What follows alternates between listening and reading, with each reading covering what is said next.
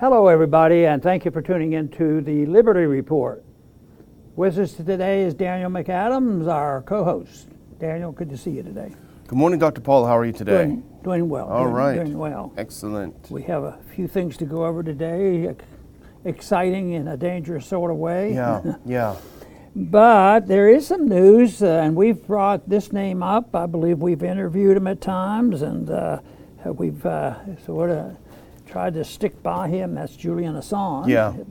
But he is in the news, and I want to emphasize the whole thing here, because it looks like the major networks that didn't go to bat for him over the years have decided, well, here on Anti-War, it says major news organizations finally urge U.S. to drop charges against Julian Assange. Yeah. Well, maybe better late than ever. Yeah.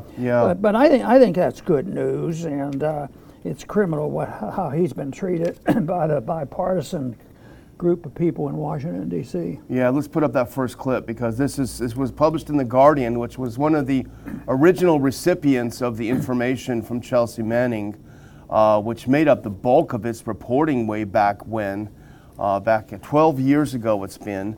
And you're right, Dr. Paul, I would say finally these organizations speak up. And it was a joint letter that was issued by the New York Times, The Guardian, Le Monde, Der Spiegel, and El País, suggesting or requesting that the charges be dropped. And as our friends at antiwar.com point out, the 5 news outlets benefited greatly from documents released by WikiLeaks and worked with the organization to publish State Department cables known as Cablegate. And so they benefited enormously. I remember this is back when Glenn Greenwald was working with them, and so much information came out, and they've been basically silent for all this time about the treatment of Assange and about the treatment of a fellow journalist. So it's kind of bittersweet in a way, yes. Too little, too late, perhaps, but finally they're doing something. And let's hope, especially with the New York Times stepping up, that there will be some attention paid to this issue. Yeah, that is good. The article on Anti-War was Dave DeCamp, I believe. And I want to read a little bit from this, because he has a couple points here I think is very important. And this is quoted here. Trump decided to pursue charges. There was a question on whether they could charge him with anything, but Trump figured out how to do it. Yeah. Under Donald Trump, however, the position changed. The DOJ relied on an old law, which we hear about all the time now, the Espionage Act of 1970. Nobody's ever been, convicted of disobeying it. Designed to prosecute potential spies during World War I, which has never been used to prosecute a publisher or broadcast. The new organization said. So it's something they're just grabbing grabbing at anything they can to try to get him. But there was one other thing that Dave mentioned in here that I thought was important. He said last year in a bombshell report, Yahoo News, that's where this comes from, revealed that the CIA under Pompeo plotted to kidnap and discuss assassinating Assange over the release of Vault 7, which has been around, and but they had to use something. The report has been cited by Assange's legal team, now trying to get, prevent that extradition to the United States. Why shouldn't he be anxious to get home and get a fair trial? It doesn't look like he happens to believe that. Yeah, I wonder why. Well, here's a piece from the letter. If you do that second clip, and this makes the point that should be obvious to everyone, but unfortunately it is not obvious to many people. Obtaining and disclosing sensitive information when necessary in the public interest is a core part of the daily work of journalists. I would add, it used to be and should be. And they go on, if that work is criminalized, our public discourse and our democracies are made significantly weaker.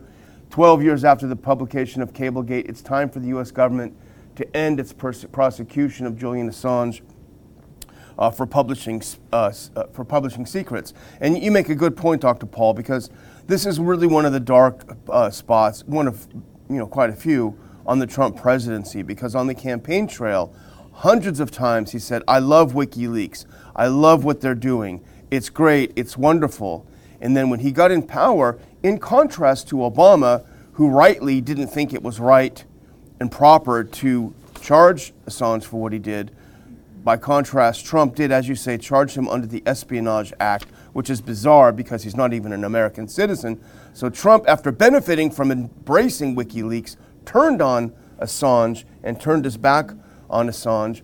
And as you point out, and I'm going to put this up because you mentioned it, but it really needs reinforcing. Put up this next clip.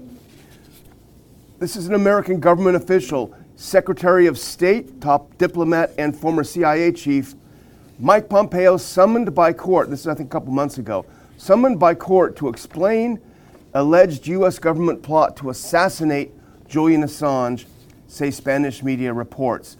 So reportedly, Pompeo was cooking up, as you say, a plot to assassinate Assange. Well, he wasn't alone. Let's put up the next one, because this is a tweet from WikiLeaks back in 2016.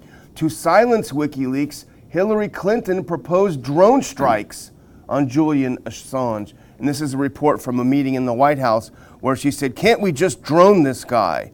And it was supposed to be funny and everyone had nervous laughter, but according to at least the report, she remained serious. So two top U.S. government officials openly planned or discussed assassinating a journalist in the course of his duties. Can you imagine if one of America's enemies was caught openly discussing and plotting the assassination of a critical journalist? You know, other countries violate civil liberties, and it's in the news frequently, China especially. Yeah. And if you say anything to get a sort of a more modest approach to this and trying to understand the pros and cons of what's really going on, you know, you hate America, Yeah. you love China, and you're a commie, and all these things. But I think that the real point for me is, what kind of hypocrisy is this? Yeah. And I can remember bringing this up one time in a committee, and I was so amazed. I brought up, I said, why don't we deal with our problems of the violation of civil liberties right here in this country? I mean, it had to do with China back then, 20 years ago. So, and they said, no. Matter of fact, they conceded it. They said, good point. But then they went on and did whatever they wanted to do. And they have to build this animosity and hatred, and that does. But the problem is they can immediately accuse you of being weak on the principles, and that you're weak on America, and you're endorsing what they're doing. But I think hypocrisy is something that we should frown upon. Yeah. Well, we talk about journalism a lot. We talk about the media a lot. And, you know, the question is, why is journalism so bad? Why do the mainstream media outlets, with very few exceptions, probably no exceptions, why do they act like stenographers for the state, only reporting without question? For example, and a good example is this AP reporter who just reported what a government official said about the Russian missiles striking Poland. Over and over and over, this is the case. Why is journalism so bad in America? I would suggest, and I'm sure it goes back further than that, Dr. Paul, I would suggest that the persecution and attempted prosecution of Assange and WikiLeaks has a lot to do with it. You know, if you attack and destroy an actual journalism outlet, an outlet that actually does what journalists are supposed to do, which is expose the hypocrisy and the crimes of the state, if you persecute them and prosecute them like they've done to WikiLeaks, it has a chilling effect on all journalism. Maybe that's why journalism is so junky today in the U.S. No one wants to end up like Assange. Well, and it sort of pushes, you know, these journalists that want to survive have to become part of the state. Yeah. And then we can condemn the communists because, yeah, that's what we do all the time. It's part of our philosophy. But it's not supposed to be part of our philosophy. But yes, and whether it's the corporatism on the enforcement of the rules on COVID, or internationally, you know, they come together, and yet there was a time, you know, keep thinking, well, is it like this all the time? Probably to some degree. There's always been abuse,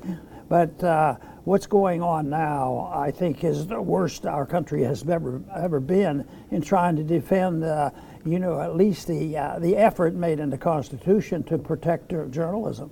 You know, I mean, I get a little depressed when we talk about Assange because it's been so long that we have been championing him in his journalism. Remember back in 2017 when he spoke at our conference, the Ron Paul Institute conference. Who would have thought, even holed up in the embassy in London, who would have thought that things would have gotten so much worse since then? And it's very depressing. It's a dark stain on every one of the Western democracies, the US, UK, and Australia particularly. And let's hope that this letter does some good. But I want to just say one thing before we move on, Dr. Paul, and that is just to mention a word from our sponsor. There's kind of a misconception about survival food. These are people who are holed up in their bunkers or something. But I think a great example is this massive snowfall we had in Buffalo a few weeks, last week I think it was. There is a time where you can't get out of your house for whatever reason there might be. And that is a time when it is wise to have some food available. And that's why we thank our sponsor of the show, 4patriots.com, the number 4patriots.com. They provide not just survival food, but edible, decent, delicious survival food that you can use in so many different situations that you may find yourself in. Sometimes normal situations, the power's out, whatever. It's simple. You just add water, boil it, simmer it, and you're eating. And thanks to our friends at 4patriots.com, we can offer a 10% discount on your first order using the code word RON, RON, and enter that in, and you will get 10% off and free shipping for your order over $97. Now, if you're listening, you won't be able to see this, but if you're watching us, you can again see delicious looking food. It's very important to be able to survive in times of uncertainty. 4patriots.com, enter in RON, and get yourself your discount. Dr. Paul? Very good. Looked pretty good. I was getting a little hungry looking at that, I'll be honest with you. Do it right before the mealtime. I know. Do you want to ready to move on to our next little item? Yeah, this is a big item too, and it's related in a way, Dr. Paul, because it is still about speech and free speech. Yeah, it's a threat. Now, this headline again, Zero Hedge is very helpful. They have a couple. I wonder if they have more than the researchers we have for our program. I think so. It says Apple threatens to ban Twitter from App Store. Won't say why. Yeah. And this is what Musk said. This is the whole thing. And the more I read about Tim Cook and Apple and things going on there, it's pretty scary. Yeah. Because if you're looking for corporatism, where big corporations get in bed with big government and then they do their dirty work for them, I think it's just a horrible thing. Even with this recent uprising in China, yeah. Cook and them just was on the side of the Chinese government and try to make it difficult for anybody to, communicate. And of course, our position could well have been, if anybody asks us, well, why are we involved in picking sides over there? But then to pick one side that looks and to damage the people who are looking like they want more freedom and they want their First Amendment rights. They don't call it that, but they're standing up for it. And all of a sudden, you have the top guy come out, and he's not, Cook is not the epitome of somebody who has a principled stand for libertarianism or free markets or sound money or sound foreign policy. See, what's happening is so often economically here at home, but overseas, economics and foreign policy are intertwined. You can't separate them. And whoever controls it makes the difference. Well, the president controls that. We elect him and he does our bidding, which is absolutely not true, because it's the deep state, the people who know what they want. They make sure they're people in there, and that, of course, is why just getting rid of one party, everything is going to be okay, because just already what we've talked about today is why both parties are involved in the Assange deal. Yeah. Well, we never endorse uprisings overseas because it's always so complicated. But you can't fail to understand or appreciate the fact that China's response in its treatment of its citizens over the COVID policy, their zero COVID policy, which has been a disaster, really shows the ugly side of the authoritarian government there. And so, as you say, when Apple jumps in on the side of the government to suppress the people who are sick of being locked up in their homes, it is pretty disgusting. But you ask, well, why is Apple hassling Twitter? Why are they so angry about this? Well, here's one example, and this is kind of a blockbuster that came out this morning, and put up this next clip. This is from Zero Hedge. Why are they so mad at Twitter? Well, I would say this is Exhibit A, Dr. Paul.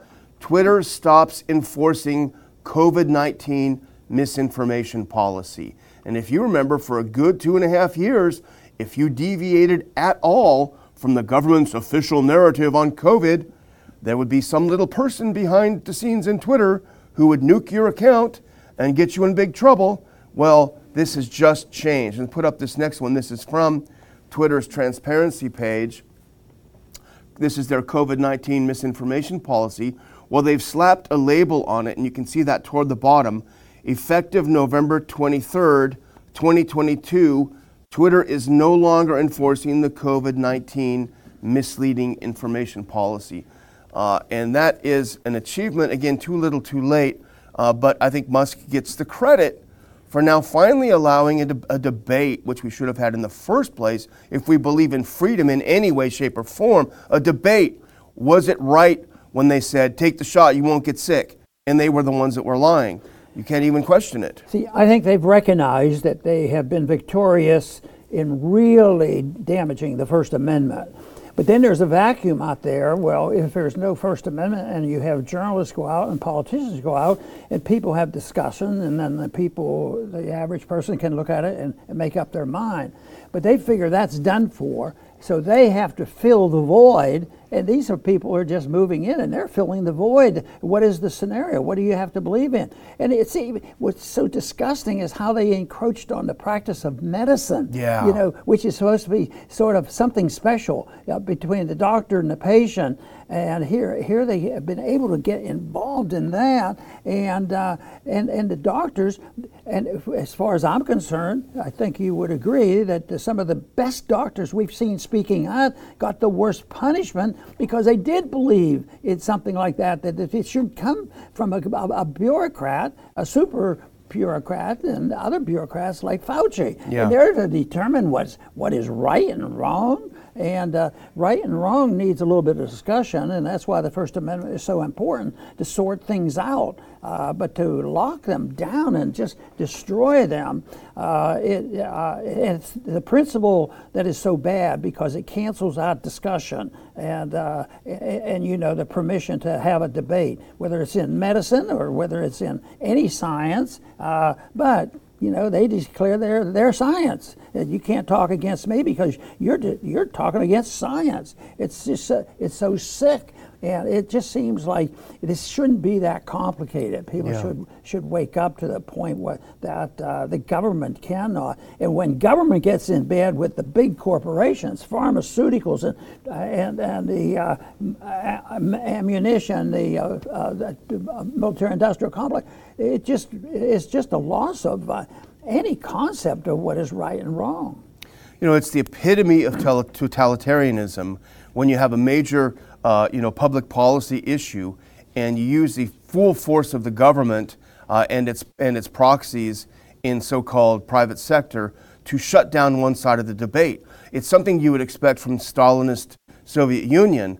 Comrade, is this 5-year plan going as well? Maybe it's not going that well. No, you shut down that whole side of the debate. That's exactly what's happened in the U.S. for the last 2.5 years on COVID and then on Ukraine. You simply make everyone who questions the narrative illegal and you make them disappear. This is something out of the playbook of totalitarian regimes. And now I think with this Twitter change, we're seeing a little bit of a crack in the Berlin Wall, and that can have huge consequences, I think. When they have had this misinformation full blown and they were being individuals canceled out, and there's still a lot of that going on. But it never affected the government's disinformation. Exactly. Yeah. It was always somebody who really was working hard at being a journalist. Yeah. And and that meant a lot of them got weeded out because they weren't real journalists and they were wimps and they whipped up. But no, there'd be no sense. Why can't we? Of course, I would like to see ourselves as pointing this out. When the government's lying to us, we should know about it. Yeah. But you know, it's especially bad right now. But I imagine over the centuries, governments generally resorted to lies. Yeah. And the more totalitarian they are, the more they lie. Truth is treason in an empire of lies. You know, you become treasonous, and they use those words. Yeah, sure. He's a radical. He's committing treasons. He's un-American. You know, because he took a different viewpoint. Yeah. Well, it's not only Apple that's hassling Twitter; it's the actual U.S. government itself. And here's a short little video clip of the White House press secretary, who really is a piece of work, I'm telling you. But she's being asked by one of these sycophantic journalists, "Aren't you worried that Twitter might be allowing free speech? What are you going to do about it?" And let's listen to, I think, the first minute of this. This tells you everything you need to know about journalism and also about the U.S. government right now.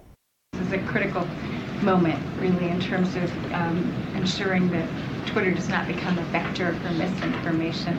I mean, are you concerned about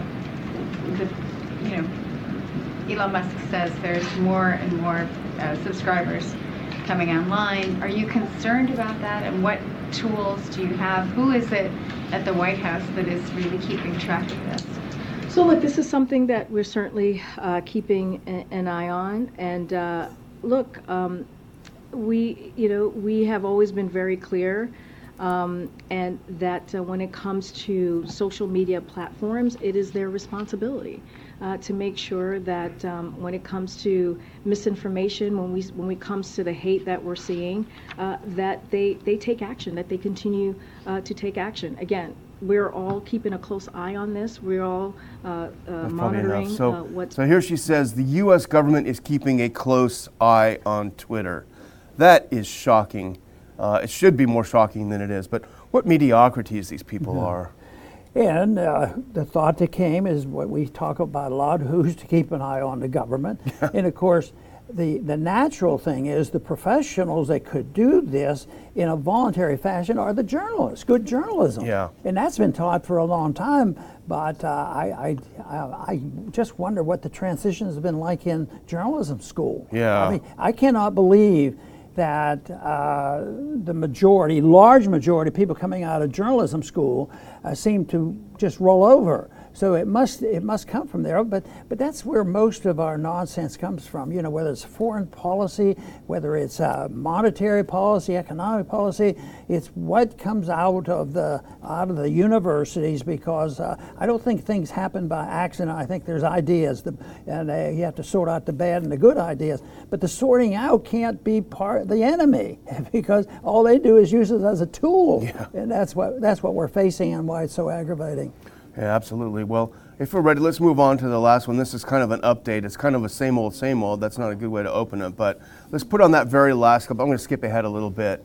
Let's go ahead and put on the last one. We're going to skip Musk for now. The very last one. Yeah, there we go.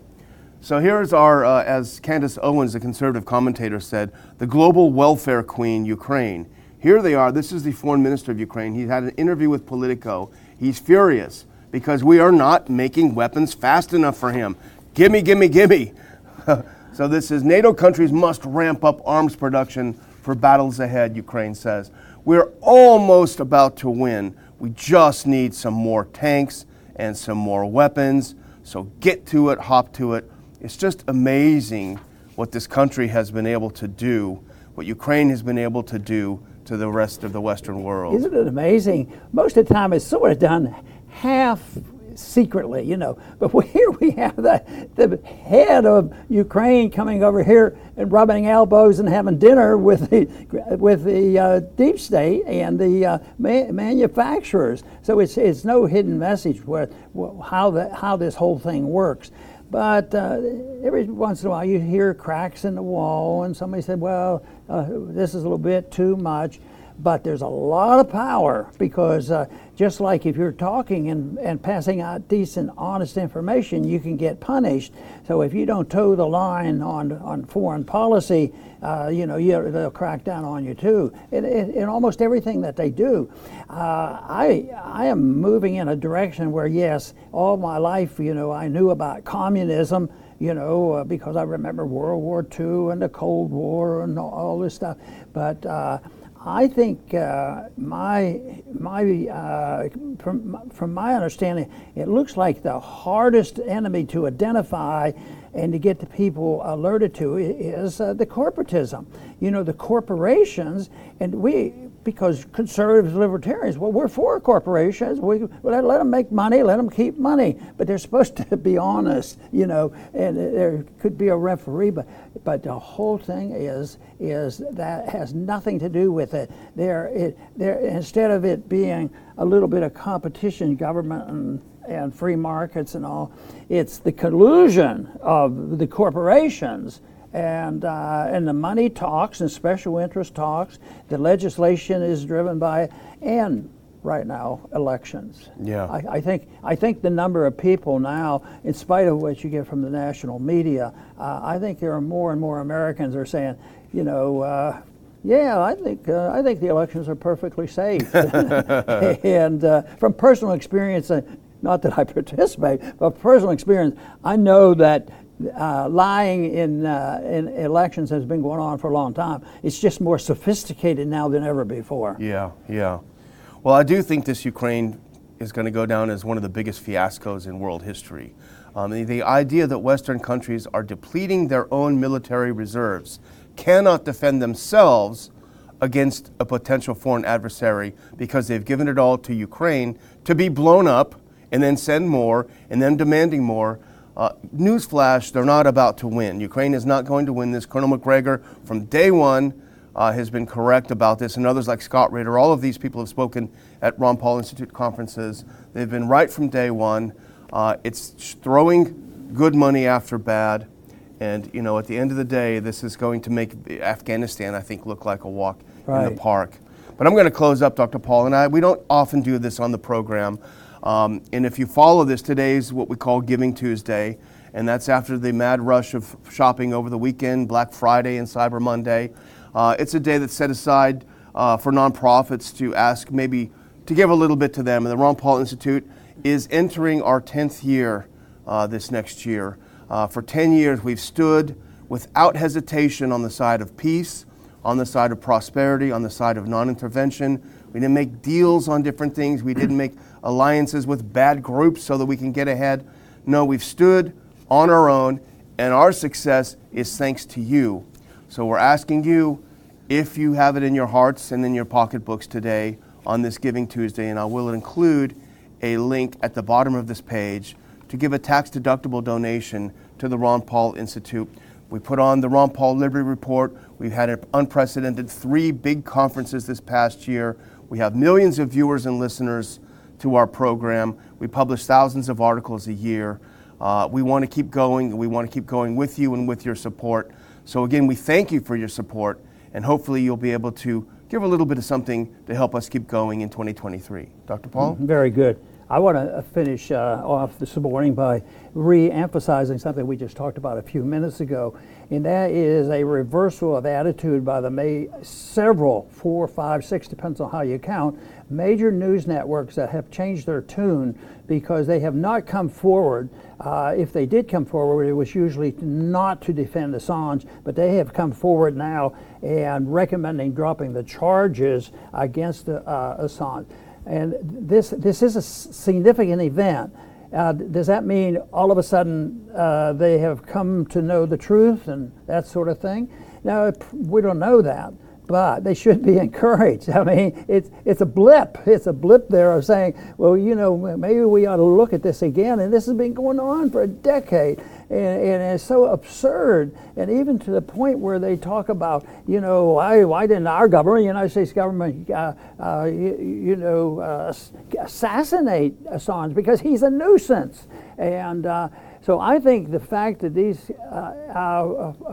news media have come forward and have talking this way, that's a good sign. They should be encouraged, and I just hope it isn't just a political strategy blip. But I would say that let's hope that this momentum will build and some sanity will come, and that we will get back to the point where there's a lot more respect for the First Amendment. Because I tell you what, there's controversy in language all the time. But my simple answer to that is we got the First Amendment not so that we have the right to talk about the weather.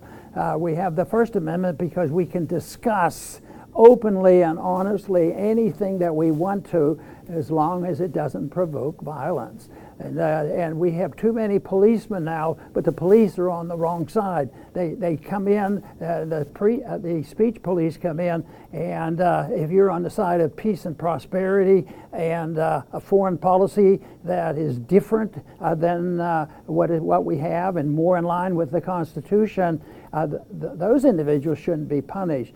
So I think that there are people out there, I'm still convinced that the majority of the American people, if they had the truth and were asked to say and speak clearly on what side they would be on, I think peace will always win. I want to thank everybody for tuning in today to the Liberty Report. Please come back soon.